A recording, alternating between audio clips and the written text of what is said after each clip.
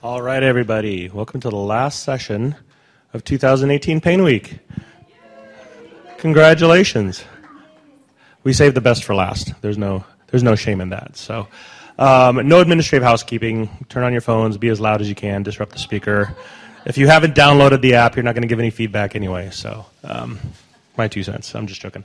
So, I had the pleasure of introducing Jared earlier, but this is Unstable Core or Unstable Theories. Our speaker is Jared Hall. He's a clinic director at the Greater Therapy Centers in Fort Worth, Texas. Please help me welcome Jared.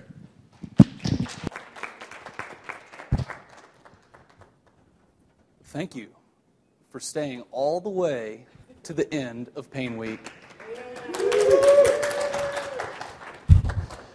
I'm not sure if I got the honor of going last or I got the short end of the stick here.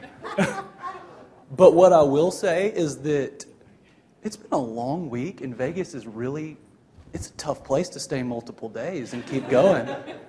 So I'm going to try to go through this relatively quickly, plus my Fighting Texas Aggies are playing at 4 o'clock, so ESPN game day.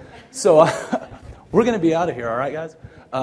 I see a couple of familiar faces from the talk that I did like an hour and a half ago, so I'm glad that I didn't run everybody off, and I appreciate you guys being here. So I had this bad habit of alluding too much of what I'm going to talk about in my title, all right? Unstable cores or unstable theories. Can anybody take a guess what I might end up saying? So, as mentioned before, I have nothing to disclose. Nobody pays me anything. I'm broke. I have no financial incentives. I'm just here. Learning objectives, right? Learners will review the history of core stability hypothesis. We'll be able to discuss the current evidence. We will explain the current state of the science of pain just a little bit. We're going to briefly blip into that as if you guys haven't heard it already this week a little bit. And we will review alternative hypotheses of low back pain and alternative explanations for the effectiveness of core stabilization type exercises. So where did the core stability craze come from? As I mentioned last session, my watch battery died.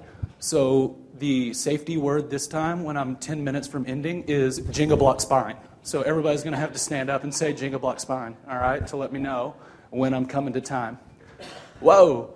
So the core stability craze really picked up a lot of steam in the mid-1990s. So in the late 1980s, there was Punjabi and White, who were a group of biomechanical researchers who proposed that spinal stability was mediated through structural functions, neuromotor functions, and then muscular strength type control of the spine. So then that started to spark a lot of research to look at the function of the deep abdominal muscles and how they might relate to back pain and the control or the stability or the strength of one's spine. So Paul Hodges, who is a phenomenal researcher, very smart gentleman, conducted a study in 1996, right, to look at the changes that might occur in trunk muscles or core muscles, whatever you want to call them, in people that had had pain for a while. So what he did was recruited 30 people, 15 of which had had chronic low back pain for a median time period of 8 years, and 15 healthy controls. And what they did was implant fine wire EMG recording into the transverse abdominis muscle, the multifidi muscle, the internal and external oblique, and the rectus abdominis. And what they had these people do was stand still and provide them with a visual and auditory stimulus and tell them to raise their arm as fast as they could. And what they wanted to do was measure the function of the muscles when people actually made a voluntary or volitional movement themselves. And they wanted to compare the people with low back pain, chronic low back pain, to healthy controls. So what they found was that there was a 50 millisecond on average delay in the onset firing of the transverse abdominis, which turned out to be the most crucial 50 milliseconds in rehab history, right? 50 milliseconds is very, very small amount of time, but what they found was that the transverse abdominis in people with no pain actually preceded the movement of the shoulder. So it was an anticipatory postural control, and that muscle kicked on prior to the movement. But in people with low back pain, on average, it came on after they initiated the movement. So what this led to was the hypothesis that, little statistics jokes for you guys that are still awake. Yeah, we can't trust that guy. So what they hypothesized is that altered onset timing or muscle firing patterns of the core muscles, trunk muscles, must be implicated in back pain. So knowing what we know now, which we're going to get into, this could have been a little bit of putting the cart before the horse, and many other people that are not Paul Hodges and his group are just as guilty, if not more guilty, for doing a little bit of post hoc reasoning and taking it and running with it and creating what we know is the core stabilization craze, right? Brace yourselves. Core stabilization's coming, right? This is kind of where this stuff cropped up with Punjabi and White, and then the follow-up research of Paul Hodges in 15 people with chronic low back pain and a little bit of post hoc reasoning, probably. So should we be targeting specific muscle groups, or does specificity matter?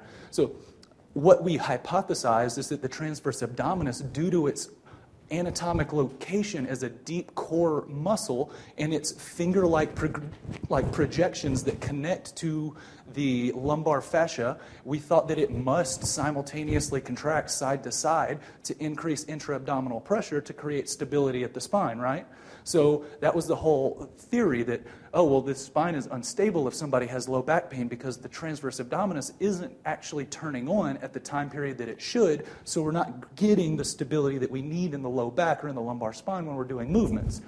However, some other people did some research after that. Gary Allison, who's a phenomenal researcher, was the first person to show that the onset timing of the transverse abdominis being anticipatory is actually side-to-side dependent. So if you raise your right arm, your left transverse abdominis will activate prior to the movement, but your right will activate after the movement, and vice versa for the other side. So this completely blew up the notion that the transverse abdominis must contract simultaneously and bilaterally to create stability and increase intra-abdominal pressure to stabilize the spine for movement, right?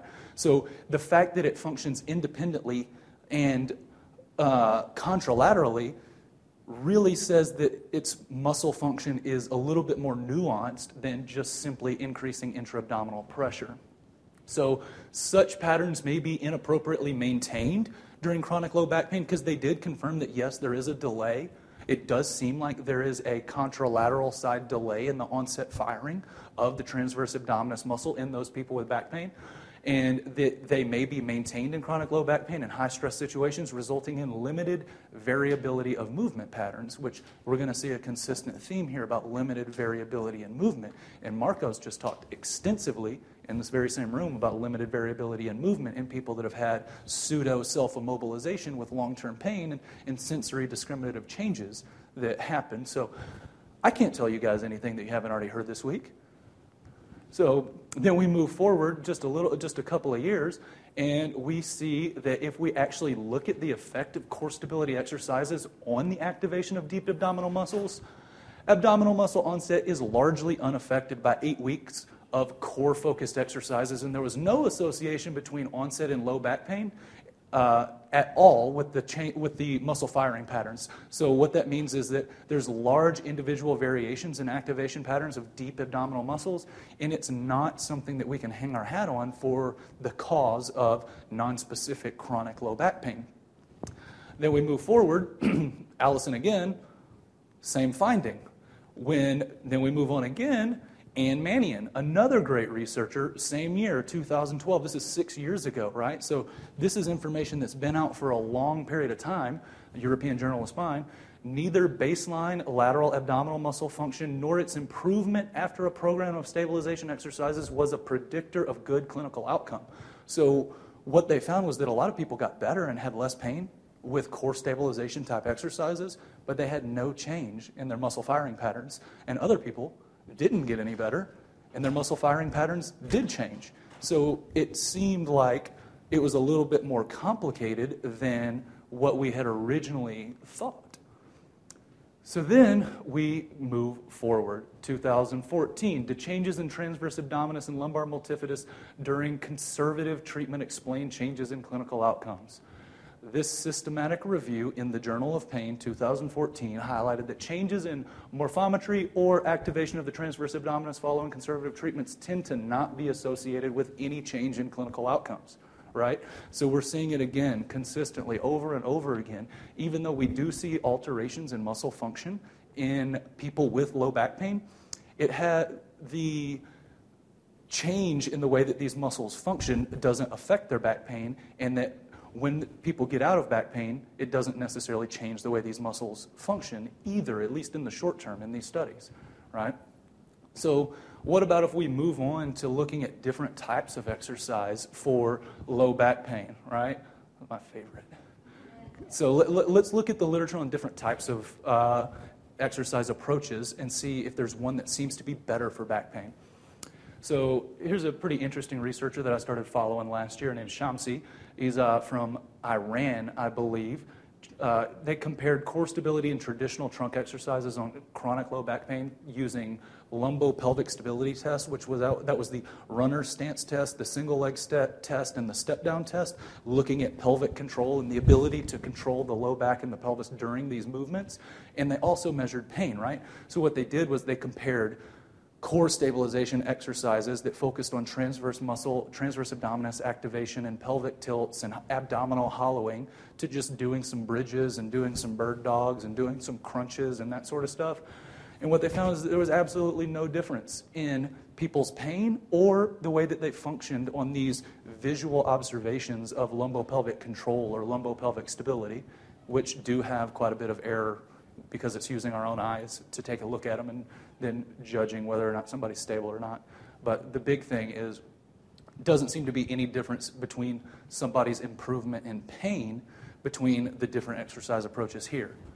Then we see Shamsi again the very following year does another test and also looks at the endurance of core muscles. So we looked at a front plank, a side plank, and a sustained bridge, and what's called a reverse hyper, where you hang onto a table and lift up, or what's called the prone instability test, where somebody uses their lumbar extensors to lift up their legs off the ground. You're seeing how long they can hold it.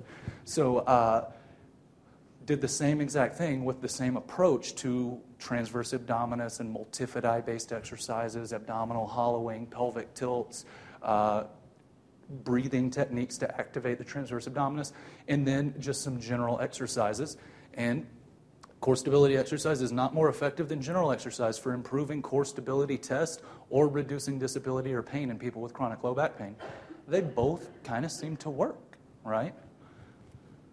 Well, then Ben Smith, big systematic review. This is actually an update of a previous systematic review that was published in 2008, where they looked at all of the research published to date on whether or not core stability exercises were better than any other exercise for back pain. British Journal, or BMC, musculoskeletal disorders, right? There is strong evidence stabilization exercises are not more effective than any other form of active exercise in the long term. Further research is unlikely to considerably alter this conclusion. That's a pretty strong statement, right? Right? He's like, there is so much research to show that core stabilization exercises don't do anything special that we need to stop wasting our time doing core stability research projects and instead maybe spend that time and effort and money going down a different avenue to look at some different interventions. And Ben Smith, he's actually a really humble guy. He's pretty good on interviews. There's some good podcast interviews with him you should take a listen to. So, do you even motor control, bro? Like, what about motor control? I'm a little bit of a control freak. Shamsi, again, right here, looking at specific motor control-based exercises. And again, interventions yielded no significant difference in disability, pain, or stability indexes between the two groups. And this was going through functional daily activities and exercises while maintaining a neutral spine and transverse abdominis activation. So we were looking at the ability, or their exercise intervention was teaching people to do transverse abdominis-based exercises and teaching them to control their pelvis, and then taking them through kind of general exercises like bridges or like squats or like bird dogs, and comparing that to not training anybody to do the transverse abdominis and just having them do some crunches and some squats and stuff, and no difference. Macedo, motor control exercise for acute nonspecific low back pain. Cochrane, that's like a pretty high-ranking journal, right? Evidence of very low to moderate quality indicates that motor control exercises show no benefit over spinal manipulation or other forms of exercise or medical treatment in decreasing pain and disability. So when we look at the data, we kind of see that on average we're, to some degree, striking out with the management of low back pain, right? And I think that the data out there and the statistics don't lie, that we spend $600 billion a year in the United States on the direct and indirect management of chronic pain, and that low back pain accounts for 40% of that chronic pain number, right? So that's pretty significant, and we see chronic pain levels going up over time, so maybe some of these interventions like core stability exercises, or if you were in my talk previously, dry needling, or maybe spinal fusion surgeries and different forms of injections and different this and that, maybe they're single-factor approaches for a multifactorial problem, and we're kind of missing the boat on a lot of people. So then, Cereggiotto, I think he's Italian, looked at nonspecific chronic low back pain rather than acute low back pain for motor control. Motor control exercises is probably more effective than nothing for reducing pain, but probably does not have an important effect on disability in patients with chronic low back pain. So again, something is better than nothing, it seems, usually for decreasing somebody's pain, but it doesn't seem that it's any better than anything else that we've looked at or any other exercise-based intervention. What about Pilates?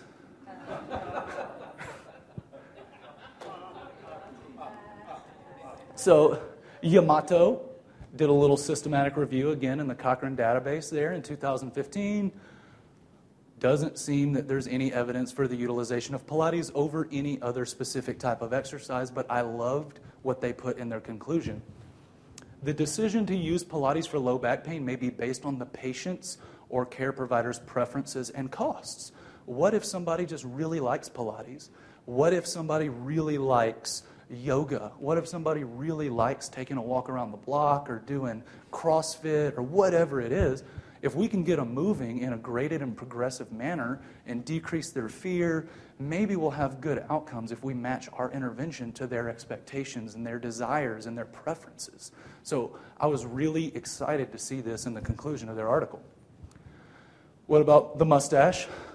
Dr. McGill. Everybody familiar with Dr. McGill? Yeah? No? Okay. Big-time spinal biomechanics researcher, like the dude, out of the University of Waterloo in Canada, right? He has done like 97.3% of all the spinal biomechanics research that we have to date. And he's a very intelligent gentleman, but he is very big about core stability. And specifically, what's called the McGill Big Three exercises, where you do side planks, a modified crunch, and a bird dog exercise, and you hold each one for 5 seconds, and you do them X amount of times a day, and that sort of thing. So what we did was we had another study just published a couple of years ago that compared the usage of the McGill Big Three to other general exercise, general strengthening, and the results of this study indicated that McGill stabilization exercises and conventional physiotherapy, about the same, meh. I will say that there was some problems with this study because when you look at the methods, they did not provide the volume of treatment that McGill would with his approach. There was a very low volume treatment that they used for patients because they were trying to standardize total volume between the groups. So there could be some discrepancies there, and I just wanted to make sure you guys were aware of that this isn't necessarily the pinnacle of how to research McGill's methods. What about subgrouping? I don't know if anybody's familiar with Shirley Sarman will look at the movement systems impairments approach, or whatever it's called. What's that? That's my alma mater. Oh, St. Louis University, or Washington University in St. Louis, right? Okay. So if we look at subclassification based on specific movement control exercises, they say are superior to general exercises. They say it right in the title, but what they show in their data is that, yes, it had a 1.9 points greater change in the Roland-Morin Disability Questionnaire, except for the only problem is the clinical meaningful difference is 3. So their title and their abstract does not actually match their statistics. And we're going to see that a few times. I'm going to pull up another article here in a second where the findings and the conclusions that the authors propose don't necessarily match their statistics. And I do that, I did it in the dry needling lecture as well, just to say that we can't come away with a good idea of what the literature says unless we're actually looking at the studies and their methods and seeing if they match the statistics and seeing what the design of the study was and seeing if it actually has any merit, right? A huge confounder in this study is that for the general exercise, they just gave them some exercises and said, all right, guys, let's work out. For the movement control systems impairments type of exercise, if you guys are familiar with that, it has to do with a lot of one-on-one direct interaction with the therapist and the patient, a lot of manual physical contact, a lot of giving them feedback on how to activate muscles. So you get a dramatically different therapeutic relationship or therapeutic ritual like we talked about last talk, and it still didn't really show that much of a difference, right? So we could possibly say that that difference that we did see could be the fact that they essentially got A plus B versus A, because they got exercises plus interaction and manual contact and feedback on the exercises rather than do these exercises and we'll follow up in 12 weeks. So when abstracts lead you astray, Chang in 2015, Core Strength Training for Patients with Chronic Low Back Pain, Journal of Physical Therapy Science. All of the core strength training strategies examined in the studies assist in the alleviation of chronic low back pain. However, we recommend focusing on training the deep trunk muscles to alleviate chronic low back pain. But wait, there's more. Direct quote from their results section. According to the visual analog scale in the McGill Pain Questionnaire, results of these studies, pain was reduced following core strength training, although not statistically significantly different than any of the control groups. So why did they say in their conclusions, which most clinicians are just going to read that abstract and see the conclusions that deep muscle training, core muscle training is better, why would they say that when their own statistics, their own analysis doesn't show that? And then you look at it. So that was my face when I read this study. I completely Nick Caged it. All of the control groups in the 4 reference studies performed typical resistance training, right? So they were just doing some squats and some straight leg raises and push-ups, like hands elevated push-ups, and that worked just as good as core stability exercises, core focused exercises. So the next time somebody talks about core, I want you to give them that look, okay? So what do we actually see in people with back pain, right? Hodges, you guys remember his name, 1996, transverse abdominis delayed firing? Well, he's done a lot of research since then that is really good quality, that has given us a lot more nuance in how we look at back pain. And what we see is that people have increased stiffness. Marcos referenced earlier Tasha Stanton's work that people perceive a greater degree of stiffness, whether or not they actually have true mechanically based increases in stiffness. Lamoth, Say, Vanderhoorn, decreased variability in walking. We have multiple studies that show that we have decreased variability in walking, so we have less trunk movement, less trunk rotation, less pelvic sway, a lot more kind of tightness and rigidity while walking. Fala 2014, increased muscle activity and decreased variability with lifting items from the floor or off of an elevated surface. Sang 2017, less variability in forward bending. Hernandez, less lumbar movement and decreased variability, increased stiffness. So we're consistently seeing this theme of people with persistent low back pain having less variability in movement, more rigidity around their trunk, which kind of flies in the face of the fact that maybe they need more stability, right? They're super stable They don't move. They don't do anything, right? So I love this quote from Carton Vibe Versum. He's a napropath, I believe, in the Netherlands. If people in pain walk like a walking plank, don't put them in a plank, okay? They're stiff. They don't have variability. Why would doing a plank increase or decrease their pain or help them? If pain and muscle guarding serve in protective roles of the body, should we be giving everybody core stability exercises? And Kate already talked about the narratives that we tell to our patients and the impact that they can have on their thoughts and their beliefs and subsequently their outcomes, right?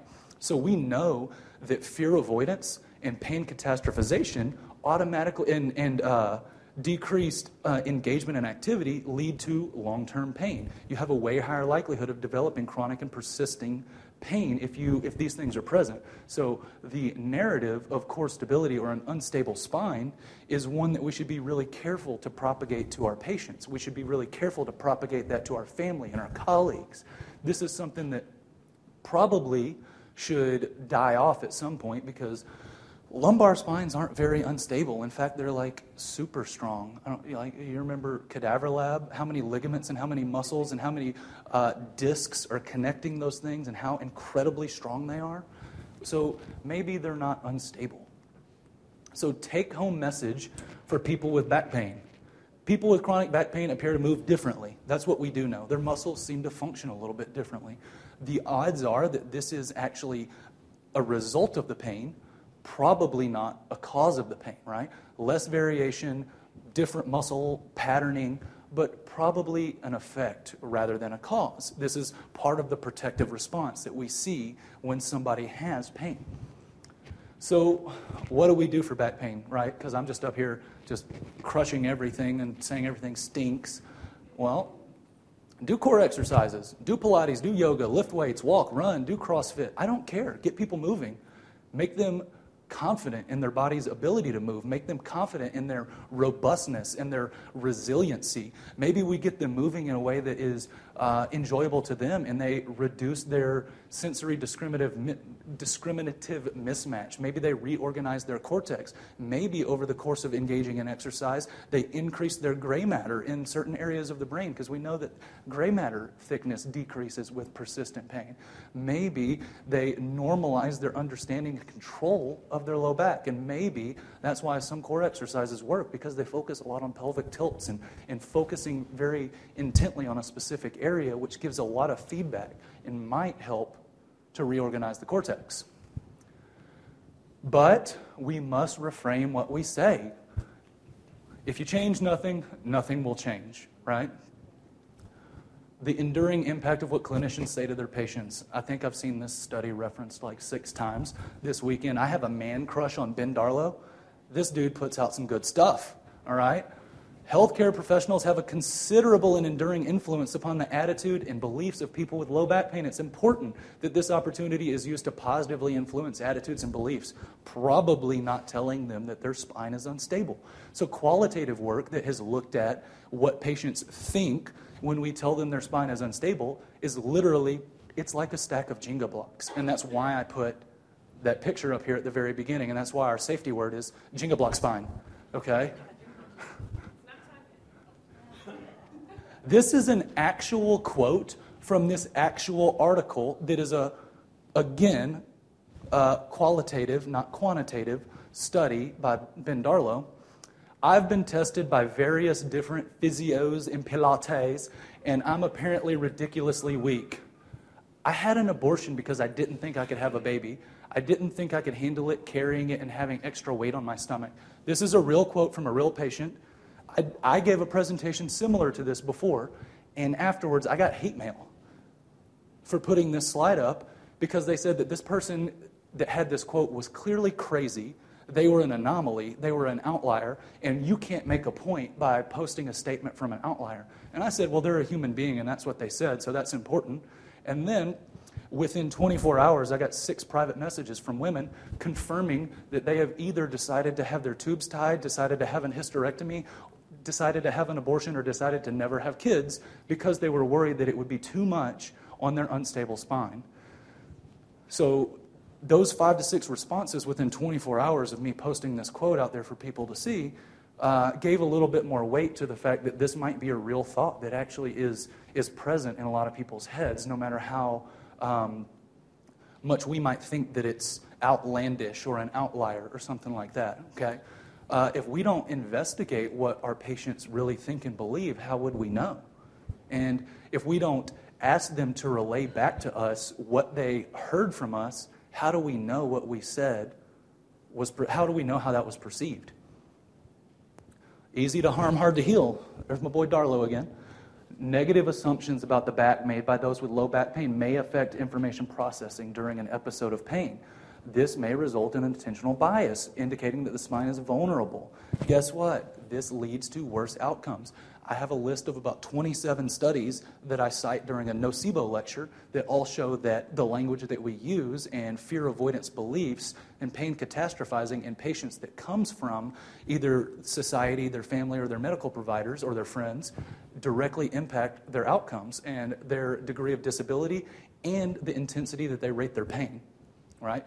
If we do think of pain as some sort of protective response that the body has to keep us safe, would it not make sense that if we are fearful, we would have more pain? Because in the event of fear, we must protect ourselves to a greater degree, right? So if we are imparting fear into our patients, then we are essentially giving them fuel to intensify their protective response. So what's the take-home message about back pain? There is no magic treatment for back pain that works for everybody, unfortunately, because everybody's experience of pain is unique to them. It is the lived experience of pain that is unique to the human that is experiencing it. So it could have multiple, infinite contributors that's different from person to person. Lots of different types of exercise have a positive effect on back pain. And that's probably just because exercise is good and movement is good. And as Kate mentioned in her talk, we're trying to move away from calling things exercise so much because it has a little bit of a negative stigma with some people. They really don't like the idea of exercise. They don't want to do exercise. But people do like to have fun, and they might be open to moving. So maybe reframing that in the way that we convey it to people could be important. No one thing seems to be superior. Focus on the human being, not just the back, right? There's somebody attached to that spine, and that spine can't feel anything without their brain, right? No brain, no pain. Exercise that people enjoy and is easy for them to do will probably get done, and that's probably going to have a greater positive impact. Consider a rehab program combining different types of exercises. Maybe look at a lot of different variability. Train somebody in endurance or strength or in flexibility or fluidity of movement, right? Maybe get them moving in lots of different ways so they become a movement master. They take all their movement vitamins and they get really robust and really strong and really confident. Structural factors such as lumbar lordosis, pelvic tilt, leg length discrepancy, and muscle length are not likely to be associated with low back pain, but if one leg is longer, you will run faster. Ask Usain Bolt. Positive effects from exercise for low back pain may not be directly attributable to measures such as strength, mobility, or endurance. So we see a lot of people getting better with lots of different exercise interventions, and their strength doesn't necessarily change or their endurance doesn't necessarily change, but there's also confounding variables because we know that pain inhibits muscle force production. So we can measure somebody that has pain and they have decreased muscle force production, and then when we get done, we measure them and they have increased strength, and we could throw on our post hoc caps and say that their increase in strength is what got their back pain better, when it might be the fact that their back pain getting better allowed them to have a greater force production in the muscles around the trunk, right? We don't know. Decreasing stiffness, perceived stiffness, and promoting freedom and variability of movement may be a good goal in rehab, especially with people displaying kinesiophobia, right? So this cycles all the way back around to what Marcos was talking about with sensory discriminative changes in how we can go about retraining those. He talked about manual interventions to retrain those in graded motor imaging, but exercise is a pretty dang good way for somebody to learn how to explore their body and get a ton of proprioceptive feedback, which might help to restructure that cortical map. People who feel they need to protect their backs they have worse outcomes. Like I've already mentioned, fear avoidance and catastrophizing, you have worse outcomes. So we're going to get out of here early today, and there's all those resources or references. Does anybody have any questions? Yes, ma'am. So it seems like I'm not a physical therapist myself. It would be my personal advice to avoid back braces at all costs because it would facilitate an decrease in movement or immobilization that we know restructures the cortex in a negative manner and leads to possibly a negative feedback loop that intensifies the amount of mechanically mediated nociceptors present in a tissue. So if you don't move very much, you can actually align the ion channels on your nociceptive nerve endings that lead to a greater influx of potassium and calcium and all that sort of stuff, which conveys more nociception to the brain. So you have this negative feedback loop where if you don't move much, you learn to perceive a smaller amount of movement after that. What can you get them in a back brace to get them moving? Because it helps with their pain. I would be concerned about dependency on a brace or something like that because we're facilitating the idea that they are unstable and that they're weak and that they need some sort of outside help. When in fact that's probably not what's going on, and they already have decreased variability of movement. They have really strong muscles around their core that are creating an inherent human back brace to begin with. So that would be my personal opinion on that, but I don't think that has specifically been well researched, so I can't give you a definitive evidence-based answer other than looking at biological plausibility from all the other things that we've been talking about. Does anybody else have any questions? Yeah, dancing is movement and it's social interaction, right?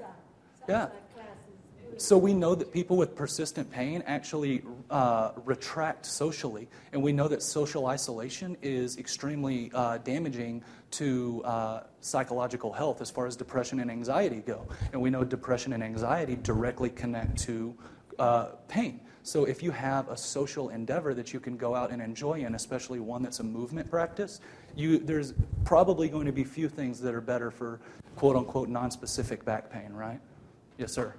I don't know how many. Yeah.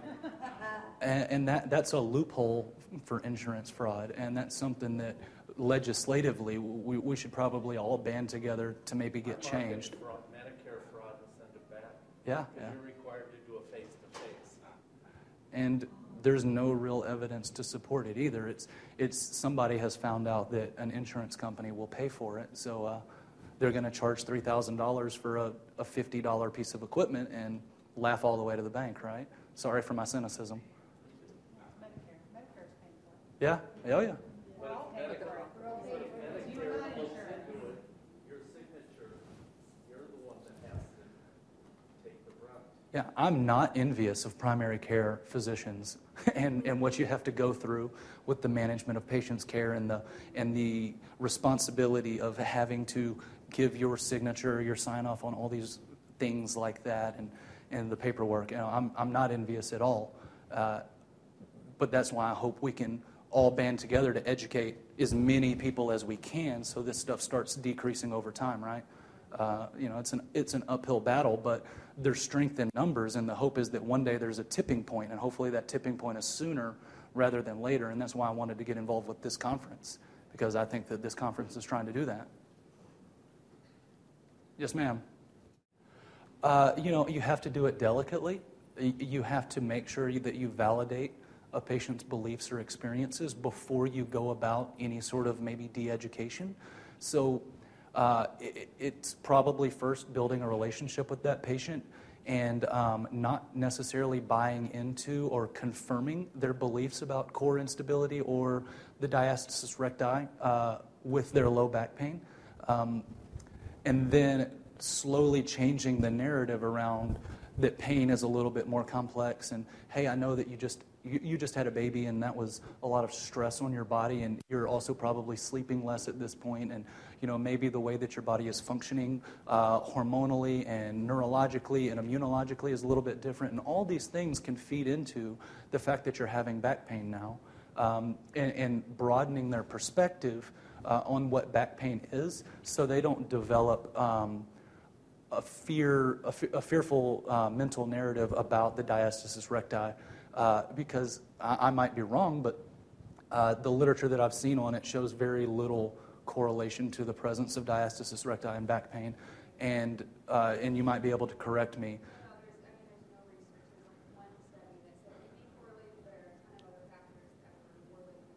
Right, and I may be wrong on this as well, but our ability to, without surgery, resolve diastasis recti has been pretty questionable as well, right? Who's treated patients with it without pain, though? What's that? Probably the patient.